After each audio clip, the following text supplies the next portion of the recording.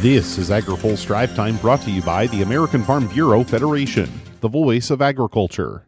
Learn more at fb.org. Good Wednesday afternoon. I'm Spencer Chase, reporting from Commodity Classic in Houston. Wildfires are hitting the Texas Panhandle about 600 miles to the northwest of the annual gathering, scorching nearly 700,000 acres of land. A good chunk of the torched acreage is used for cattle grazing, leading to lost feed for cattle and endangering the livestock that are able to live through the fiery season.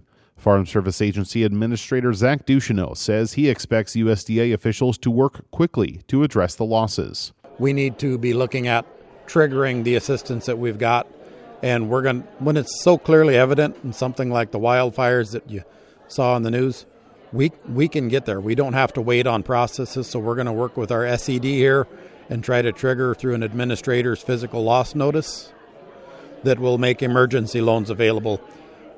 Encourage all of our producers to make sure that they're documenting losses, as painful as it is, because we need that documentation to be able to come in for the livestock that were lost.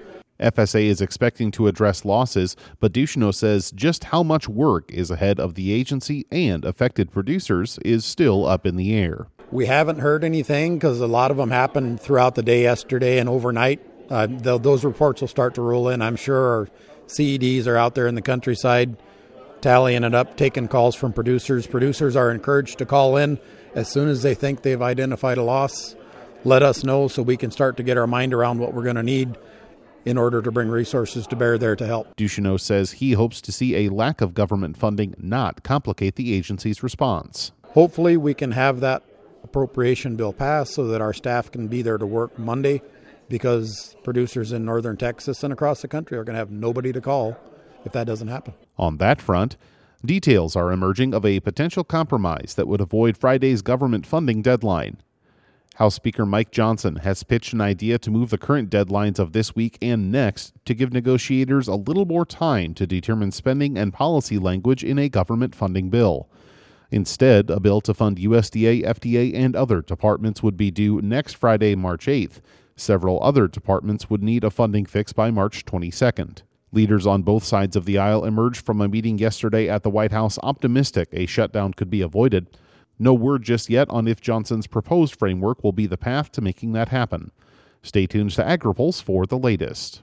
Finally today, Ag Secretary Tom Vilsack was on Capitol Hill for a hearing before the Senate Ag Committee. The nation's top ag official defended his goals to find additional ways to use the Commodity Credit Corporation to assist producers. There's a tendency on the part of folks to think that the Farm Bill is the only thing that we should be focused on. There's the budget, there's the Farm Bill, there's the IRA, and there's a CCC, and I think all of those basically can work collaboratively together to try to address the issues that divide you all on in terms of a Farm Bill today.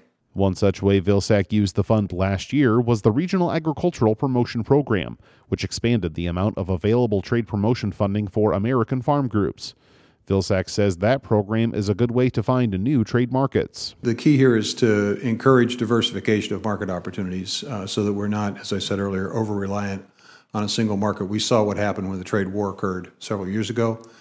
Commodity prices tanked, and there was a substantial amount of CCC money that was used to bail farmers out. I'm pretty sure people don't want to see a return to that. Vilsack also defended the use of Inflation Reduction Act conservation funding, saying USDA is already investing the dollars with more on the way out the door soon. There was a record number of NRCS contracts entered into as a result of the IRA, over 45,000, I believe, between 45 and 48,000.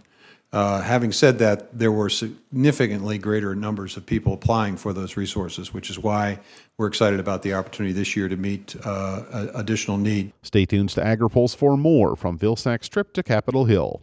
Now, here's a word from our sponsor. Today's AgriPulse Drive Time is brought to you by the American Farm Bureau Federation. Farm Bill, labor, trade, and taxes. Get deep insights from Farm Bureau economists on these priorities and more. Go to fb.org/market intel. That's all for today's Drive Time. For more agriculture, trade, environment, and regulatory news, visit agripulse.com. Reporting from Commodity Classic in Houston, Spencer Chase, AgriPulse.